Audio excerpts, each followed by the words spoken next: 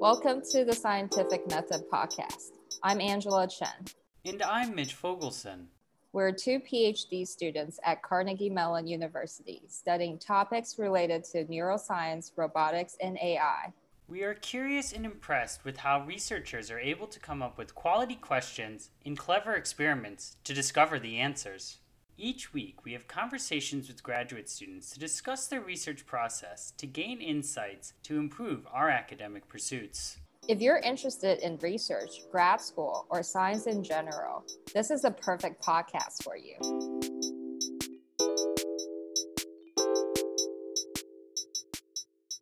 In today's episode, we invite Alissa Johnson to share how she conducts research. Alissa Johnson is a Ph.D. student in mechanical engineering at the University of Pennsylvania. Her research focuses on electrochemical energy conversion and storage, specifically batteries.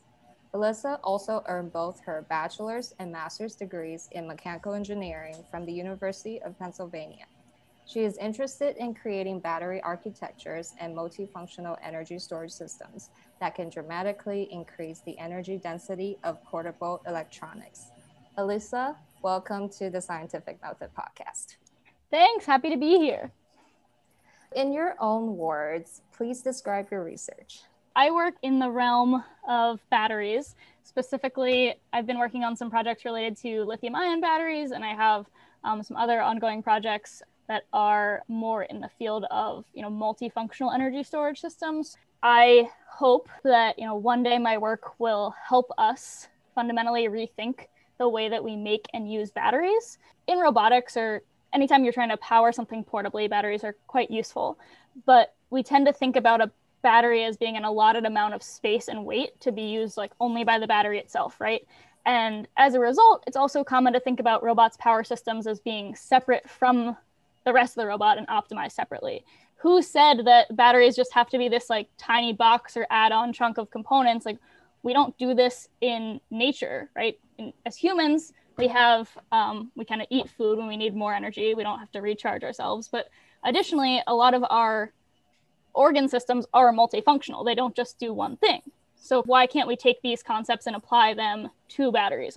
Can we have a battery that also is load-bearing, or a battery that serve some other mechanical function? And so that's a big goal of my work. But day to day, I'm kind of thinking about a little bit more fundamental questions, and I'm a little bit more in the nitty gritty of the specifics. But I like to be reminded of the big picture. It's refreshing to think about the impacts of your work. What motivated you to pursue your research in battery science? So it's interesting. Mitch and I actually have a mutual friend, Ham Sawaki, and I was having a conversation with him at one point during our undergraduate. He was on my senior design team, and our senior design project was unique. It was a complicated drone configuration, and with flying things especially, power becomes much more of an issue, right? It takes a lot of energy to get something off the ground. And so we were thinking a lot about batteries, and we had we bought some sort of really expensive, ridiculous, giant brick battery to power our ridiculously large flying thing. And I guess we were just chatting about this senior design project, and I was kind of talking about how I had always wanted to do something related to energy, and from an environmental perspective was what motivated me initially. And I was like, I can't really decide, what realm of energy I really want to be in. And Cam just kind of made this offhanded comment of batteries are going to be a pretty big deal, so it might be a good idea to get in that area. And then I ended up taking a class for my master's degree in the chemical engineering department at Penn. I was very fascinated.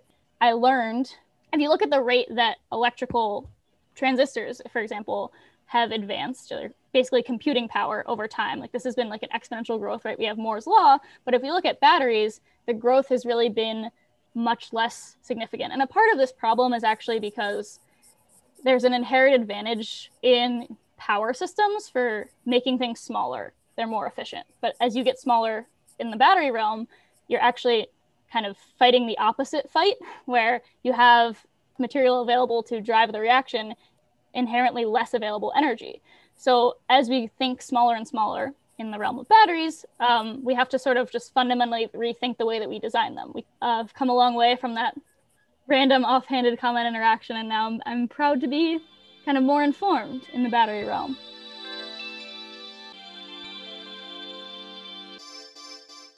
Have you been working on different types of batteries since you started your PhD? Most of my work has been on the modeling side of lithium-ion batteries, probably what I think about most day to day. And I do some experiments as well, but mostly I've been on the modeling side in terms of lithium-ion batteries. And then I've also worked on some zinc air batteries, a zinc silver battery project.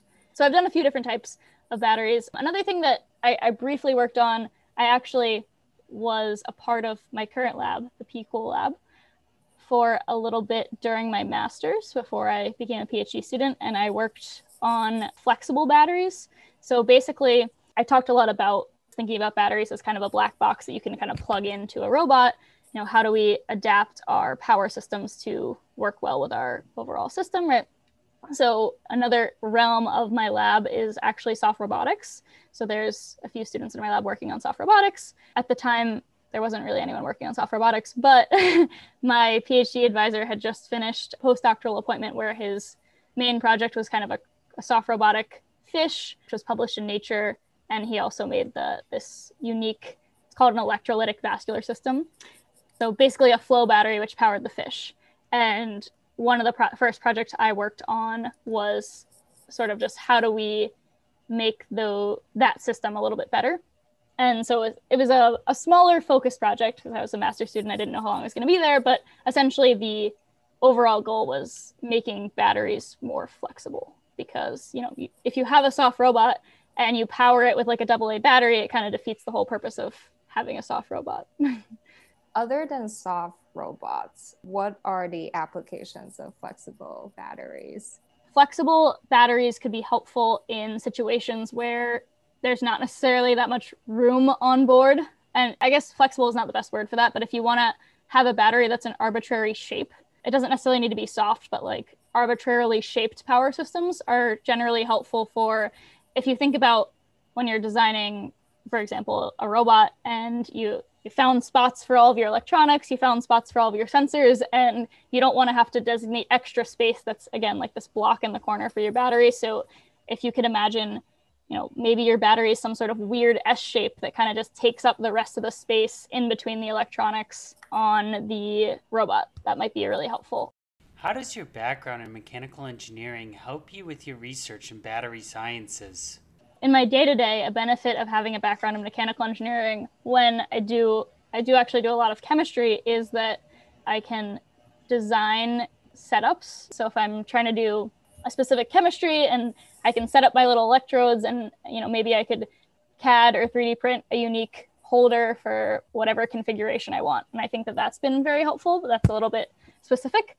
I think in the bigger picture, and something that I talked with my advisor about when I was applying, is that I have the ability to not only like study the fundamentals of like a unique battery configuration, but thinking about how does that interact with the other parts in whatever system is going to be powering it, and kind of having that background of like, I could make a tiny demo robot and do the soldering and myself if I wanted to, because I had that experience previously. So I think that that's cool perspective, I guess. I do spend a bit more of my time thinking about chemistry, but essentially, I mean, I guess the goal is that once I have proof of concept for, you know, a new battery, then you do want to do a cool demo, right? Like everyone likes the Nature paper that has like a fun little video. And so if I could integrate my mechanical engineering background to turn my battery into a more interesting demonstration via some sort of mini robot, etc., that would be a little bit cooler than just having a battery light up a light bulb to show that it worked. How do you evaluate the quality of a research question? The quality of a question, I have a twofold answer for that. So the first thing that I think about is answering this question going to provide interesting and useful insights for other people in the field to continue and to advance their work? So for example, I could do something that's like, a lot of commercial lithium-ion batteries are made via coin cells. So they're those like circular little discs that you buy, and they're a little bit more expensive than your AA's.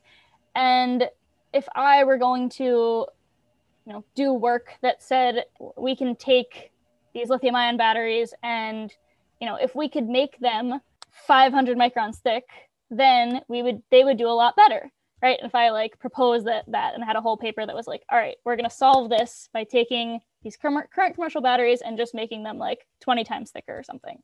And that's great, I guess, except for that there are a lot of reasons why we don't make traditional batteries 500 microns thick. Like there are inherent fundamental physical limitations to why this isn't done currently, right? So perhaps a better question would be, all right, well, what are the limitations to this existing technology? Or given the limitations to this existing technology, how do we mitigate these in a way that we could potentially increase the thickness, right? So I think that my first point is the question that you're trying to answer should be helpful to advance the work of other researchers in your field. The first thing that you need to identify is what is the main variable that you want to test, right? And so, for example, if the main variable that I want to test is, I think that if I combine certain chemicals, I will get an electrochemical reaction at this voltage, right? Then, I mean, that's like actually a rather simple thing to test because you can run a scan, which is called a cyclic voltammogram, and it will produce a peak at a specific voltage if a reaction is occurring, right? So perhaps you want to run a set of experiments with different concentrations of various chemicals and see if there's a significant concentration where a reaction might occur, for example. And yeah, I think it ultimately just comes down to what is the variable that you want to elucidate, like what is your key outcome, and then what things do you need to control for, what things do you not. I think where it gets tricky is what things do you need to control for and how do you control for them, right? So I think there are a lot of times where it's really tempting to just kind of dig in right away and just start doing experiments. And you'll say to yourself like, oh, I don't care about the relative humidity of my lab. Like that should not affect things. And anytime you tell yourself that's probably not going to affect my experiment, it in fact is probably going to affect your experiment. So there's the things that you know you can control for and that are quite easy to control, right? Like you can have a standardized process. Like every time you measure something out, you know, zero your scale, make sure you're using clean instruments, et cetera, et cetera. And then there are things that you might not necessarily think are affecting your experiment that you don't know how to control for them. And that's where things can get a little bit hairy. So I think that it ultimately comes down to, is it worth spending the money on an instrument that can, for example, record the relative humidity in the room if you think that's affecting your experiment, or worth, spending even more money to get a controlled humidity environment? Or maybe, there's something else wrong with your process. And I think that something that I run into a lot is if an experiment doesn't go as you hypothesized, an important question to ask yourself is, did I do something wrong in the experiment, either the setup or the execution, or is our hypothesis incorrect? And that's where things can get a little bit interesting, because I feel like I'm always tempted to be like, well, I must have messed something up. Like it didn't go as we thought it would, and therefore it's my fault. I did the experiment wrong. And sometimes that's true. And then other times you actually end up learning something. I think that it's actually more interesting when your hypothesis is incorrect, because you have to think a little bit deeper about what's fundamentally happening and, formulate a new hypothesis and test that. And you learn a lot more that way. So I've learned personally the most when I've disproven my hypothesis and it hasn't been, a simple experimental execution error. How long did you investigate the implementation error before you were convinced that your hypothesis was wrong? Quite a while. So what I'm alluding to specifically, I guess I can say, so I published a paper in Power MEMS 2019. It's called Performance Modeling Design of High Energy Density Microbatteries. And the entire reason that this paper exists is actually because, I'm oversimplifying a little bit, but basically because we disproved a hypothesis and ended up finding out something really interesting, and it was interesting enough that we felt worth writing an entire conference publication about. So essentially, I was trying to model a unique lithium cobalt oxide cathode for lithium-ion batteries. And originally, this project was going to be just kind of supplemental to the experiments and just kind of so you don't have to run a bunch of different experiments with various variables. Can we just make a model and then optimize our battery design for the best performance, which in this case was energy density, both gravimetric and volumetric. And essentially, we started out hypothesizing that we could adapt existing battery models. There are a lot out there, and there's one pretty standard one, which was developed based on a paper by John Newman. And basically, we thought we could just kind of tweak a few things and adapt that existing infrastructure to our unique cathode, and it would work. And so I think I spent a lot of time.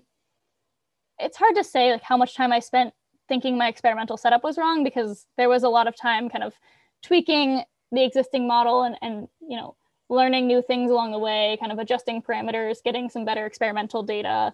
And all of that stuff was ultimately helpful. But at the end of the day, we realized that there was a fundamental physical difference between how traditional batteries are modeled and how we should be modeling these cathodes. And that resulted in us having to basically start over and make an entirely new model with a different set of fundamental assumptions.